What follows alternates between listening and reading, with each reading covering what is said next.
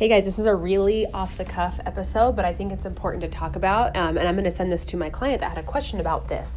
So this is the perfect opportunity to create something new for you and create some clarity around kind of why we do the things that we do in my one-on-one social media management service. So I had a client ask we mentioned this resource already. So this client does... she has a health and wellness website, and we have blog content, and we mentioned multiple resources. And so I hadn't walked her through this, so of course she doesn't know. So I thought, I could just do an audio recording and send it to her.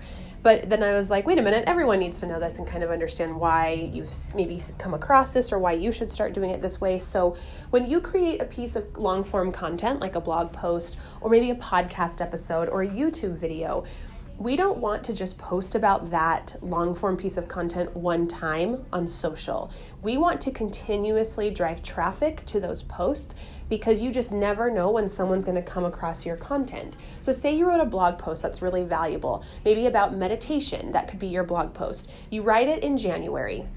That post will live forever on your blog. But just the people that know you exist right now, those are not the only people that can benefit from it. Someone who discovers you exist 3, 6, 12 months from now might really benefit from that blog post. And so we want to continuously leave breadcrumbs to get them to that point. So that's why we want to, when we create a blog post, we don't want to just post about it once on Instagram. We want to post about it periodically, that same post. So you might have a strategy where you're like, awesome, I'm going to post about a blog post that I have live on Instagram the day that it goes live.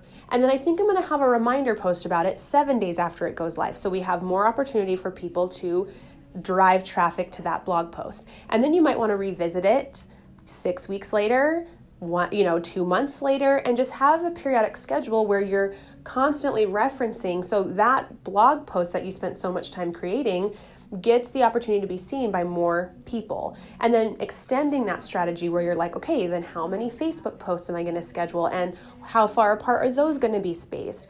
And is there an event? Maybe there's some sort of big meditation worldwide event that you want to revisit that blog post and talk about it in a little bit different way. Are we going to utilize Instagram stories for that content? There's so many different ways that you can actually drive traffic to these long form pieces of content. So don't just do one and done.